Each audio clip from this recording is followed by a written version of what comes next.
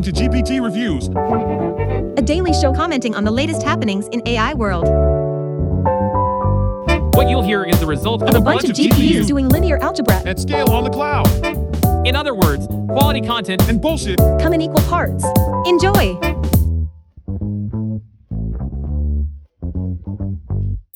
Hey there, you tech junkies and AI groupies. Welcome back to another exciting edition of GPT Reviews. It's Thursday, February 29th, 2024, and I've got my squad with me. Here's Robert, the analytical genius, Olivia, the internet explorer, and Belinda, the AI research queen. And hey, did you know that the music video Gangnam Style broke YouTube's view counter? Yeah, I know, crazy right? But enough with the fun facts. Let's get to the nitty-gritty of what we're here for. Today, we're diving into the controversy surrounding the AI tool's responses deemed completely unacceptable by Google's CEO. We'll also be discussing the impressive climb of C3.ai on their earnings report and outlook. So sit tight, folks, and let's launch into this week's AI news and research. But before that, here's a joke for my fellow command line pros. How do you know whether a person is a Vim user? Don't worry, they'll tell you. All right, let's get the news theme going.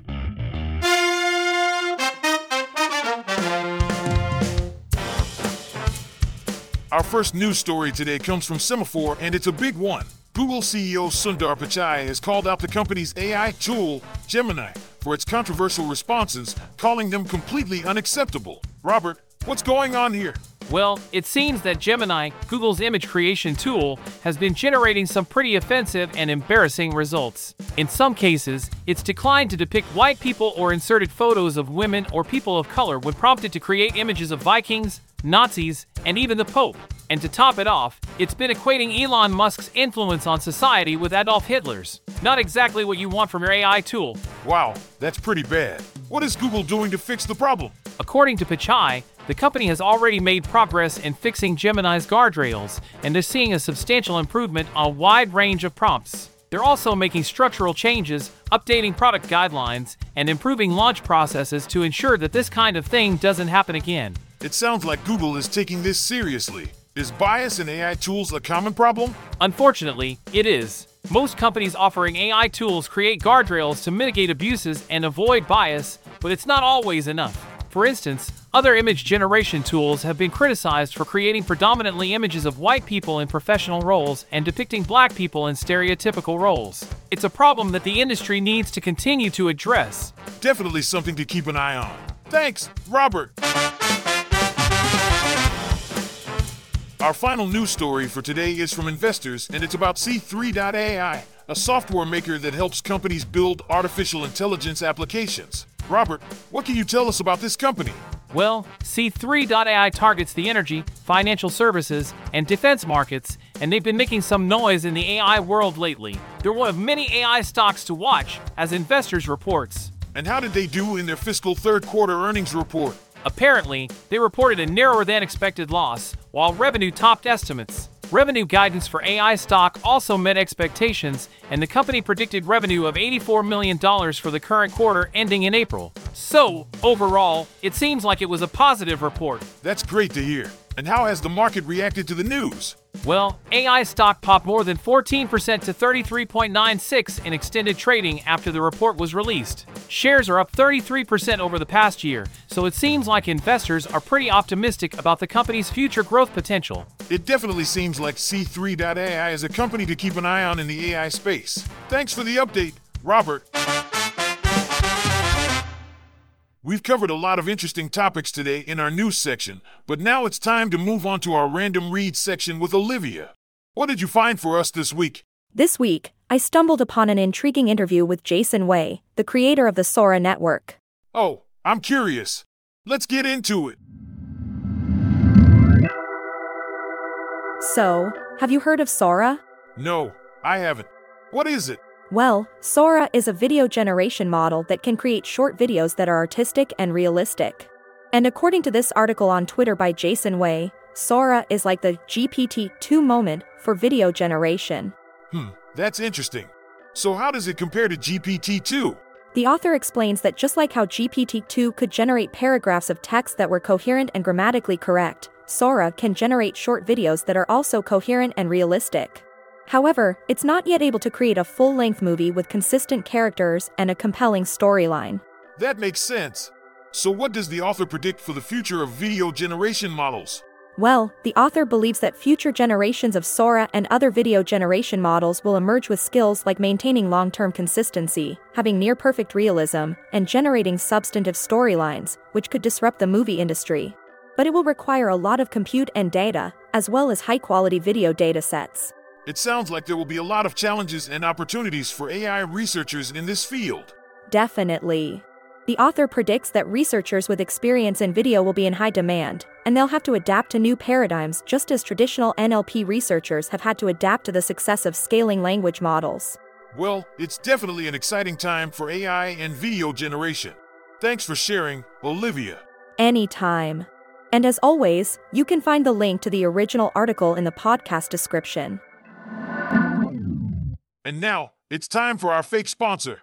Fake sponsor. With Jane and Luke. Hey there! Have you heard about our new product from Sucktastic? Nope. What is it? It's the latest craze, the ultimate lifesaver. Glow-in-the-dark socks. What? Glow-in-the-dark socks? Why in the world would I need that?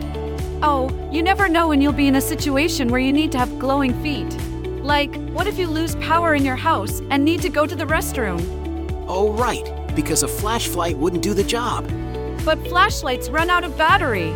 These socks, on the other hand, will glow for up to 10 hours. Okay, fine. But what if I'm outside at night? Will the socks be visible for a long distance? Absolutely! The socks are visible from outer space. All right. I'll buy a pair. But how much does it cost? They're only $100 per pair. What? $100 for socks? No way! But wait! If you order now, you can get a second pair for free. Plus, we'll throw in a matching glow-in-the-dark belt. Well, I guess that's a deal I can't pass up. All right, sign me up for 2 pairs. Great! You won't regret it. Yeah, I'm sure my life will be forever changed with my glow-in-the-dark socks. You're darn right it will.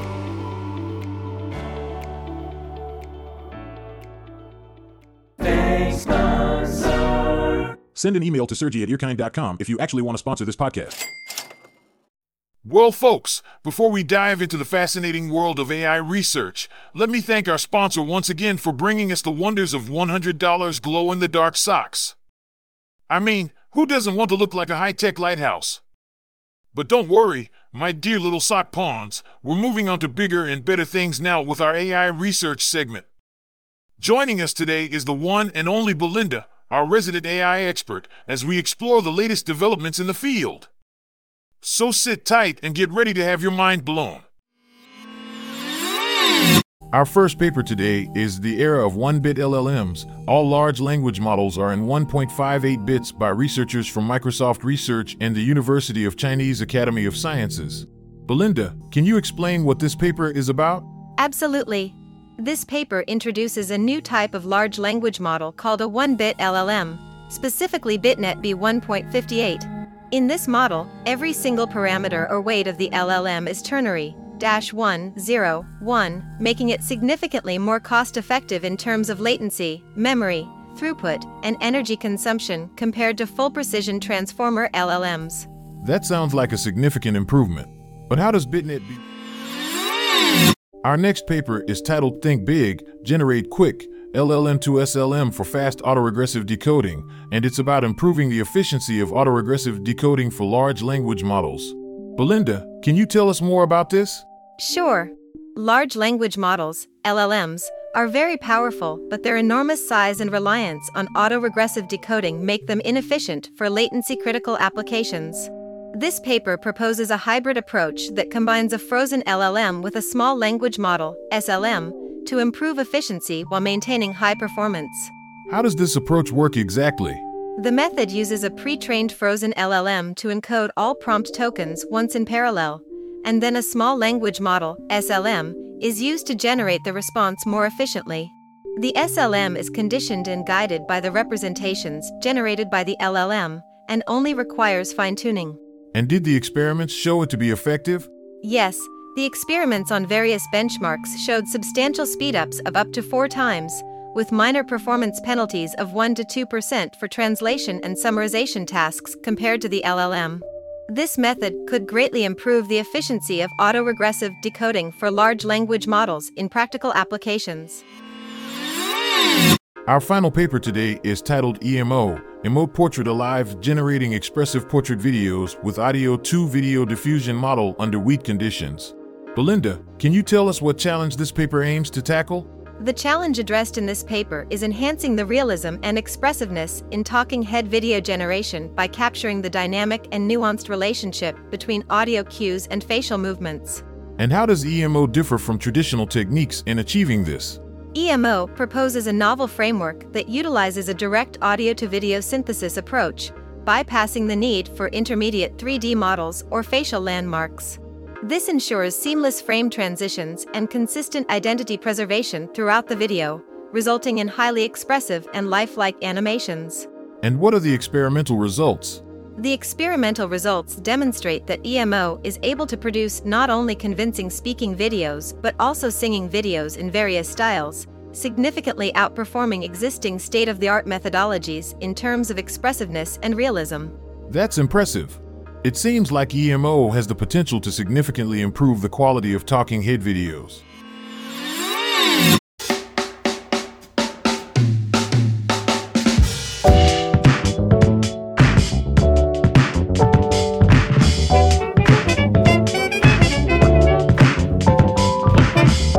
Ciao, my beautiful losers. It breaks my heart to say we've come to the end of today's episode. But don't worry, we'll be back next week with more sarcastic commentary on the latest tech trends. I want to thank Robert, the man with the spreadsheets, Olivia, the queen of incognito mode, and Belinda, the AI whisperer, for helping me keep things exciting. Remember to check out the podcast description for details on everything we talked about today. And just in case you missed my earlier joke, how many Prolog programmers does it take to change a light bulb? False! So, if you loved today's show, send us some love mail, or if you hated it, don't bother sending us hate mail, we don't care. We'll still be here next week, and the week after that, and the week after that. Thanks for tuning in, you lovely losers. I'll catch you next time on GPT Reviews. Tandy Bachi.